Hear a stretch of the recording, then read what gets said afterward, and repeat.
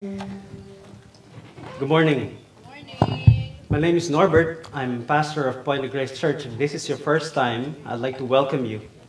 We see ourselves as a small church with a big heart. So I hope that you will experience that today, this Sunday. Well, I trust that you had a very good spring break. Did you guys go somewhere? Yeah? My family and I drove north to DC and we experienced a lot of things, but my daughter keep on asking, are we there yet? Just after an hour of driving, are we there yet? God has given us a lot of things, a lot of blessings, and we praise God for that. Now, I'm not sure if this is you, but let me know. But when people try to read the Bible, they're overwhelmed and they won't know how to start. If you've seen the printed Bible, I know a lot of us have Bible apps and, Bible in our iPads, but the printed Bible is as thick as this. And some people, when they try to read the Bible, they get overwhelmed and they won't know how to start. Some people would start in the book of Psalms, some in the Gospels, some try to start from the very beginning, the book of Genesis. So I think the best way to read the Bible is to read the Bible as a long novella. Or some of us here are always watching series in Netflix. So think of the Bible as a long telenovela, a series of stories, but there is one grand narrative. So think about seasons. Think about the book of Genesis as season 1, all about Moses, Exodus up to Deuteronomy, season 2. Joshua is season 3, Judges is season 4, and the book of Samuel and all the kings in the Old Testament is season 5. We are now in season 5. We're preaching a text from 1 Samuel chapter 11. Now, if you came here at season 5, you will have to read back to season 1, 2, 3, and 4 to be able to understand what's happening in season 5. But if this is your first time, last week, a little recap. Chapter 10, the people of Israel already has a king. Their king is God. His name is Yahweh. I don't usually say God because when we say God, a lot of people have their own definitions of God. So when I say God, I mean Yahweh. So the people of Israel already has a king, and their king's name is Yahweh. Yahweh is their God. But they wanted to be like all the nations, so they asked to replace God as king. They wanted the human king. This is in contravention to God's plan for them.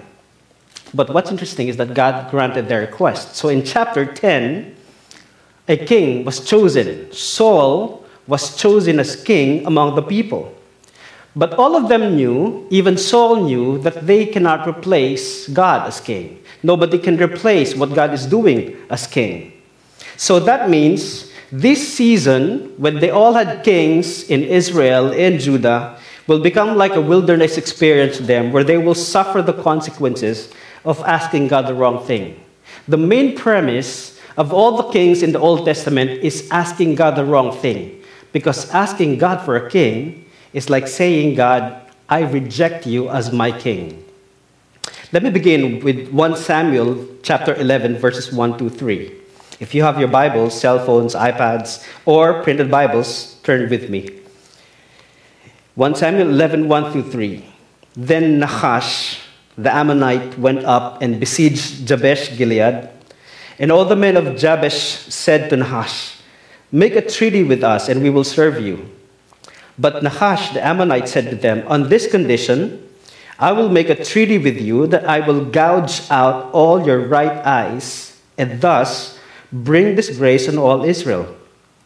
And the elders of Jabesh said to him, give us 7 days respite, that we may send messengers through all the territory of Israel. Then, if there is no one to save us, we will give ourselves to you.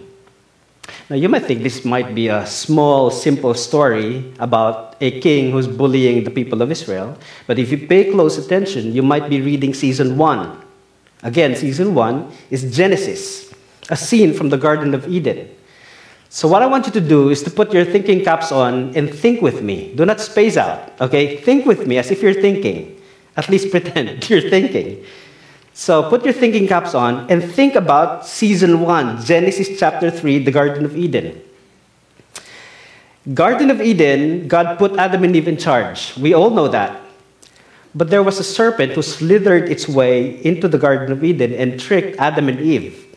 And this is what he said. His goal, the goal of the serpent, is to usurp the authority given to Adam and Eve. See, the authority to manage, to administer the Garden of Eden was given to Adam and Eve.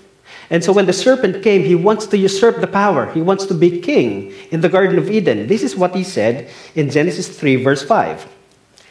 For God knows that when you eat of it, your eyes will be opened, and you will be like God, knowing good and evil. He was trying to trick Adam and Eve into eating of the fruit. So in season 1, the serpent wants their eyes open. But in season 5, you will find another serpent in another story. This time, he wants to gouge out their right eyes. Where's the serpent in Samuel 11? The Ammonite king is named Nahash. Nahash is the Hebrew word for serpent. So you see, 1 Samuel 11 is a repetition of Genesis chapter 3. This king, just like the serpent in Eden, is the enemy of the people. What Nahash wants is like what the serpent wants, to usurp the very authority that God has granted on the people. Israel was put in charge of Canaan. That's why it's called the Promised Land. And technically, it's the new Garden of Eden. But this serpent, this Nahash, the king of the Ammonite, wants to usurp their authority. See, the Garden of Eden is like Canaan. Canaan is said to be flowing with milk and honey. So think when you're reading Genesis chapter 2 and 3, the Garden of Eden, it's lush, there are fruits, and they have no need for anything. So think of Canaan, where its description was a land flowing with milk and honey. They don't need for anything. It's fertile. It's like the Garden of Eden. Second, in the Garden of Eden, there's the presence of God. See, in Canaan, there's also the presence of God. The Ark of the Covenant was there. It's the throne of God. It's the new Eden. But there's also the serpent. In Genesis 3, there was a serpent. And in 1 Samuel 11, there's Nahash, the Ammonite king. Now, originally, the Ammonite territories are found in the east of Jordan. But then, if you remember rightly, there were 2.5 tribes of Israel who did not want to go into Canaan. They want to stay outside of Canaan. They want to stay outside in the east of Jordan. So they stay there. So technically, the Ammonites have already gained access to the Eden, to the Canaan, to the Promised Land. But what's with the gouging of the right eye? Why did Ammonite Nahash wants to gouge out the right eye of every Israelite? According to scholars, most men are right-handed. And what they do is when they go to battle, they hold the shields in their left hand. And they peek only with their right eye. So you see, they only expose a small portion of their body. So if their right eye is gouged, then they will have to train their arms to hold the shield on the right. So what Nahash wants is to make them incapable warriors, but make them capable slaves. This is evil and strategic. Look at verse 2. But Nahash the Ammonite said to them, on this condition I will make a treaty with you, that I will gouge out your right eyes and thus bring disgrace on all Israel. Let's talk about disgrace for a second. See, the battle plan of the enemy did not change. In season 1, the serpent tricked Adam and Eve, and they found themselves naked and ashamed. In other words, disgraced. It's the same concept in 1 Samuel 11, disgraced. And then God cast them out of the Garden of Eden. Another word for disgraced.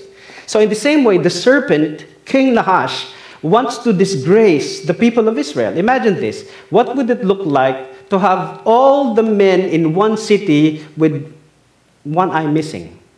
I mean, it's a disgrace. The serpent king wants them to be slaves.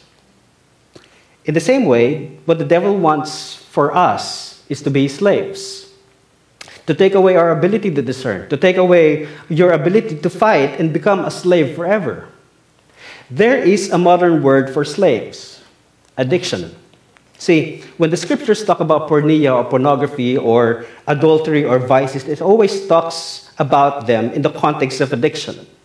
When the scriptures talk about sin, there's always an imagery of slavery to sin, addiction, as if one can just simply stop on sinning It's addictive to lie, to cheat, to succumb to our personal desires. In other words, it's addiction. Now, we may not be using illegal drugs. We may not be addicted to alcohol, but some of us cannot take our eyes from social media. Yes? We cannot seem to control ourselves, so we scroll down endlessly. We get jealous seeing other people's vacation photos and their OOTD. What's OOTD? Outfit of the day. And what they're doing on that day. So, when we get jealous, we post our own photos, but we check every minute to see how many likes we get. See, some of us would even put our own thumbs up on our own photos so that we can gather more likes. Neuroscientists calls this a chronic brain disease because it wreaks havoc in our dopamine reward system. The scriptures call this, Jeremiah 17, verse 9, a sickness. Jeremiah 17 says, "The heart is deceitful above all things and desperately sick." This addiction is sickness. This is what we are in right now, and the devil wants us here, to be slaves of him forever. See, the goal of the enemy is to make us remain slaves. The enemy hates that we are made in the image of God. The enemy hates so that he will do everything he can to spoil that image of holiness. Think about what's happening right now. See, the problem with sex and gender and race can all be traced back to the issue of God's image. If the enemy can erase that image of God in you, then he wins. See, the more we are confused and fighting each other, the more we are unable to live according to God's image. The more men and women fight for equality, the more husband and wives fight for dominance, the more we get farther away and reflect God's image in us. If marriage ends in divorce, raising children will become difficult. Children will grow without fathers. If you read the book of Deuteronomy and the book of Proverbs, you will find that the command to raise children are given primarily to fathers. Fathers, listen now. I'm not saying that mothers are not capable of raising children. What I'm saying is that the main task of discipline falls on the fathers in the house. Fathers are not just for earning money and fixing broken things in the house. Anyone say amen to that? Fathers are not just for decorations. You are there for a reason. Your role is very important in raising godly children. And therefore, you cannot just stay quiet and let the mothers do all the scolding while you are enjoying your favorite drink in front of the television. See, the reason why Adam and Eve failed because Adam was just listening to his wife while the serpent was deceiving his wife. He did not do anything. It's called passivity. See, passivity is dangerous to our health. Brothers, we've got to step up. Let me talk to the fathers. Fathers, you have to fight your way back in. To take back leadership and discipleship in the home. Mothers, you will model femininity and womanhood by how you cooperated with your husband. Because your original design was to be a helpmeet like Eve. Broken marriage, broken family, broken relationship is the battle plan of the enemy. And that will bring disgrace even to the church. It's the same strategy of Nahash to gouge out the right eye so that they will not be capable to fight anymore, to become slaves forever. So Nahash the serpent threatened the Israelites, and the messengers reported back to their king. Saul was king at that time in chapter 11. But look at what he was caught doing in chapter 11, verse 5. It says, "Now behold." Now every time you read the Bible and you come across behold, you have to pay attention. There's something going on in here. So it says, "Now behold, Saul was coming from the field behind the oxen." What is he doing? What is a king doing behind the oxen in the field? Why was he plowing the field? Why was he not acting like a king? Because he knew for a fact, and it's obvious, Saul cannot replace Yahweh on the throne. He doesn't know how to do it. But as soon as Saul heard the news, something happened to him and the whole nation of Israel. Listen to verse 6. And the Spirit of God rushed upon Saul when he heard this news. I underlined specifically the Spirit of God because that's the main emphasis of the verse. The Spirit of God rushed upon Saul when he heard these words, and his anger was greatly kindled. He took a yoke of oxen and cut them in pieces and set them throughout all the territory of Israel by the hand of the messenger, saying, "Whoever does not come out after Saul and Samuel, so shall it be done to these oxen." Then the dread of the Lord fell upon the people, and they came out as one man. What you will find here is called holy indignation. When the Spirit rushed on him, he became angry.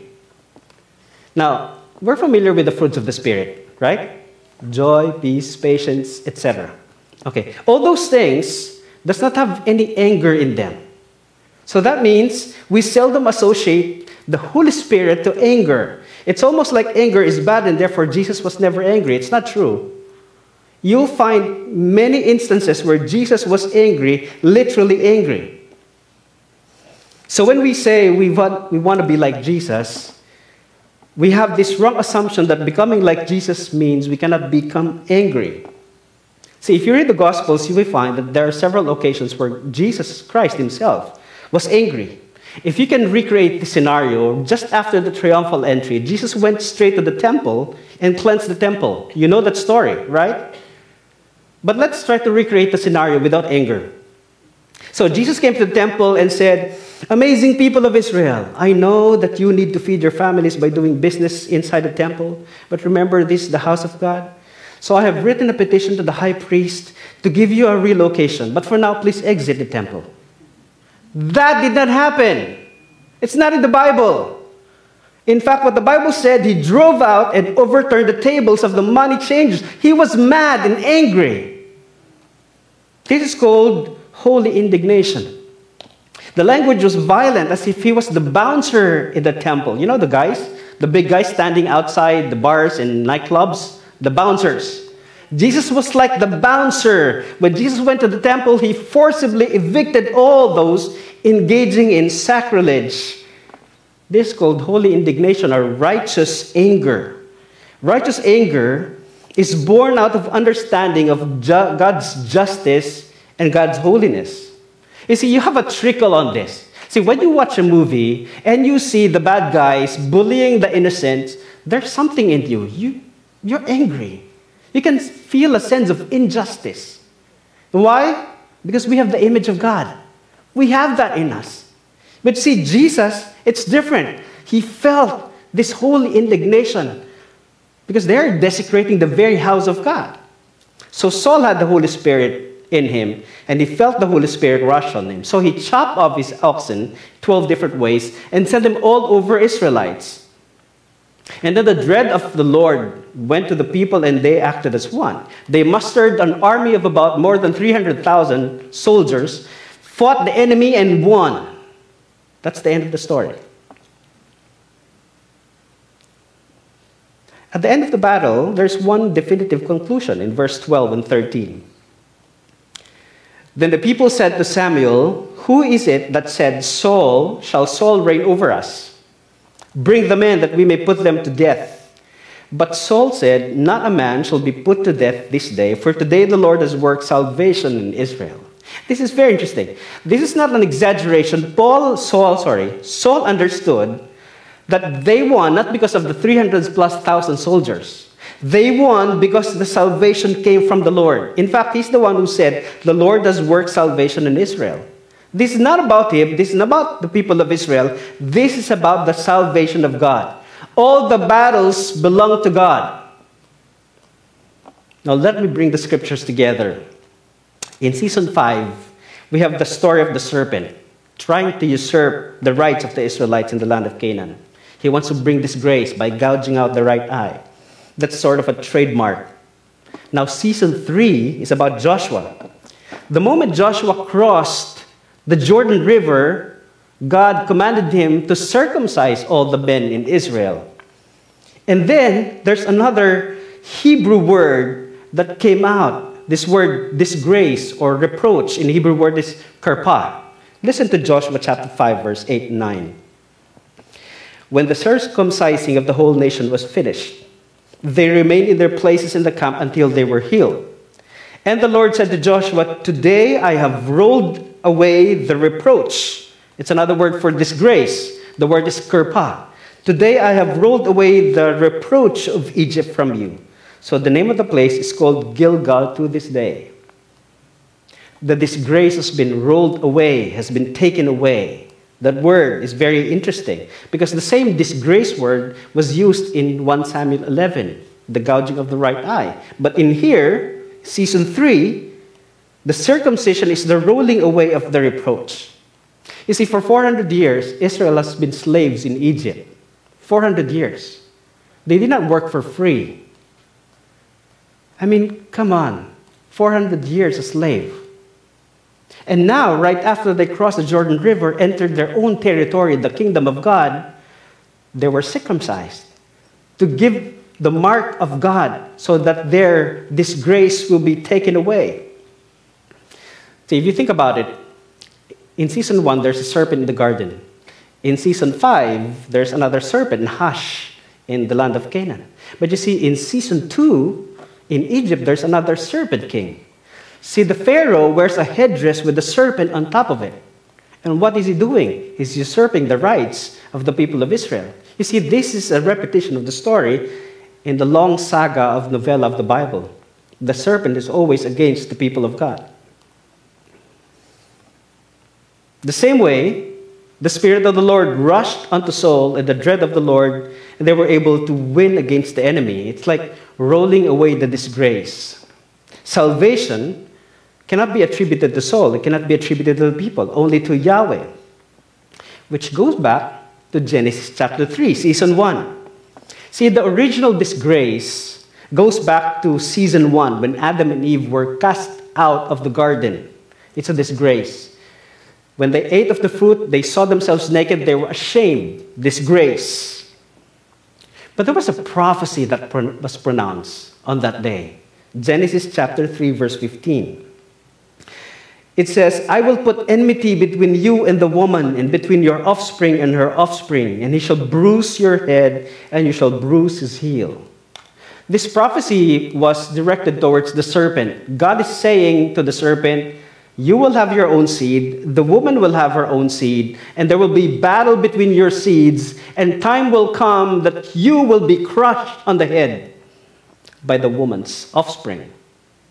So if we are reading season 1, and now we are season 5, we're asking the same question. Is Saul the seed of the woman? Is he the fulfillment of the prophecy? Because we have the same serpent here, Nahash. Here's the thing.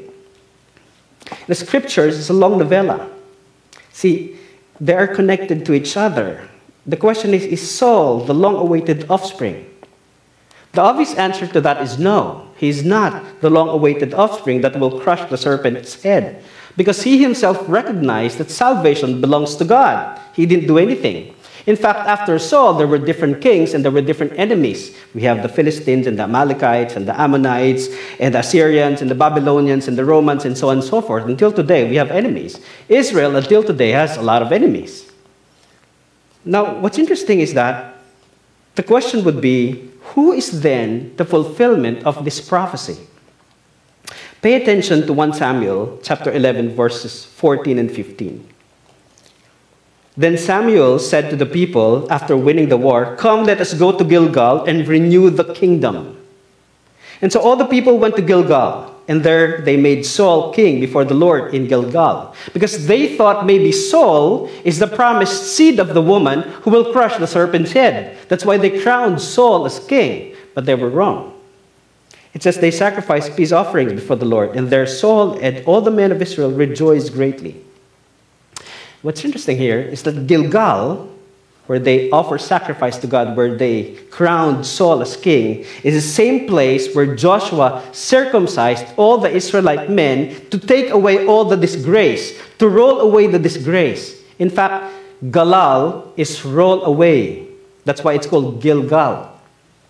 See, Samuel is trying to redirect the attention of the people to let them see that it is about God. It's not about Saul. It's not about the 300 plus thousand soldiers who won the victory that day. It's about Yahweh, their king. Renewing the kingdom is about the kingdom of God. It's not about the kingdom of Saul. It's not about the kingdom of men. It's about the kingdom of God. Because Canaan belongs to God. He is king over the land. It is Yahweh and not any king. So the question becomes, who has rolled away the disgrace of Egypt? Yahweh. Who has rolled away the disgrace and the threats of Nahash, the king? Again, it's Yahweh. So by going back to Gilgal, Samuel is directing the people to focus on God, their ultimate Savior. See, here's the thing with stories in the Bible. If we think that we're reading about David and Joshua and Gideon and Daniel, we think that we have to be like them. That's not the point of the story. The point of the story is pointing to God. God is the main protagonist in the story. Saul is just a supporting actor. David is just a supporting actor. We should not become like David or Gideon or Samson. That's not the point of the story. The point of the story is that Yahweh is king. Yahweh is the main savior in the story because from the beginning to end, Yahweh remains king. So the question of offspring. Who will be the offspring of the woman? If not Abraham, if not Moses, if not Joshua, if not Saul, who is the offspring of the woman? If the first Adam fell for the trick of the serpent, will the second Adam overcome it? Now, you find the first Adam in the Garden of Eden. He was passive. He was watching the serpent converse with his wife, and his wife was deceived, and they both failed. He failed the test of leadership. He also failed the test of obedience. But you see, the second Adam is very different. You will also find the second Adam in the garden at night. Thursday night, he was praying because he knew his time is up. And he was about to be arrested and crucified the following day. So he was praying. His prayer was so intense that the Bible said his sweat became like drops of blood. And his prayer was, Father, if you're willing, remove this cup from me. You see, that night, before they went to the Garden of Gethsemane, Jesus hosted the Passover. He gave the cup of wine, the fruit of the tree, to his disciples, and he said, this is my blood. So he knew for a fact what will happen to him that night. He knew for a fact that he will be arrested and he will be crucified and he will die. He knows that. And yet in the garden he was praying, Father, remove this cup from me if you're willing. Why was Jesus saying that? Is he trying to change his mind? Of course not. We're talking about Jesus Christ. We're talking about Jesus Christ. But who is Jesus really? Why was he asking the Father to remove this cup when in fact he knows he will do it? He will sacrifice his life on the cross. Because we're talking about Jesus. We're talking about the Alpha and the Omega, the water of life, the bread of life. He is about to experience death. What this means is that he will not just taste the cup of wine, he will also taste the cup of death. That is the struggle. The source of life has never tasted death. See, the obedient Son of God who has never sinned will be executed on the cross. That is the struggle of Jesus Christ. So the question is Jesus Christ the offspring of the woman, the long-awaited king who will crush the serpent's head? Will he fulfill the prophecy to end all the enmity? How can this simple carpenter turned king fulfill the fulfillment of this prophecy? The answer to that is Sunday morning. Look at Mark chapter 16, verses 1 through 3. It says, when the Sabbath was past, Mary Magdalene, Mary the mother of James, and Salome bought spices so that they might go and anoint him. Why? Because he's dead. He's in the tomb. And very early on the first day of the week, it's not Monday, it's Sunday, when the sun had risen, it's daybreak, they went to the tomb. And they were saying to one another, pay attention, who will roll away the stone for us? There it goes again. Gilgal, who will roll away the disgrace? Did you see that phrase again? The women are asking, who will roll? Because they're women, they're weak. They cannot roll a big stone That's closing that's in front of the tomb. So they were asking, who will roll away? But if you think carefully, if you think about season 1, Genesis 3, you think about season 3, Joshua chapter 5, they're actually asking, who will roll away the symbol of disgrace? Because the tomb symbolizes a dead savior, a dead king, a failed project of salvation to rescue the Israelites. Who will roll away the stone? This kind of disgrace. Now we know the story. When they arrived, the stone was already rolled over. According to Matthew, an angel came from heaven and rolled the stone away. See, the stone was rolled away not because Jesus cannot. The stone was rolled away so that the world will see that death has no power over Jesus. The stone was rolled away so that we will know that Jesus Christ has overcome the shame and disgrace. That's the point of an open tomb. And Apostle Peter had a better understanding of what happened here. He had the whole story in his pocket. So he explains the connection between circumcision, the rolling away of disgrace, and baptism of Jesus Christ. Listen to him very carefully. Colossians chapter 2, 11 and 12. He said, in him you were also circumcised, with a circumcision made without hands, by putting off the body of the flesh by the circumcision of Christ. How can we be circumcised without hands? By putting off the body of flesh. He explains further in verse 12, having buried with him in baptism. There you go. The rolling away, the circumcision of us is not physical. It's spiritual. It's a symbol of our baptism. Because baptism, you were also raised with him through faith in the powerful working of God who raised him from the dead. See, circumcision is the language of Joshua in Gilgal, season 3. Baptism is the language of John the Baptist. That's in Jesus' time. But baptism is also the symbol of burial and resurrection. That's why we get baptized. In baptism, we die. And from the water, we rise again. Resurrection of the dead. But why did Jesus went for baptism when he, in fact, did not have to repent? What's his baptism for? What Paul is saying here is that his baptism was not about repentance. His baptism was a dramatization of his death and resurrection. When he went to John and he saw John baptizing people for repentance, he said to John, let us do this because it's the will of God. He wants to show the world what he will do. He knows his main mission is to die on the cross. That's why, in fact, when he was baptized, the voice of the Father said from heaven, this is my beloved Son, whom I am well pleased. His baptism was not about repentance. His baptism was a dress rehearsal for Lent and Easter. Do you see that?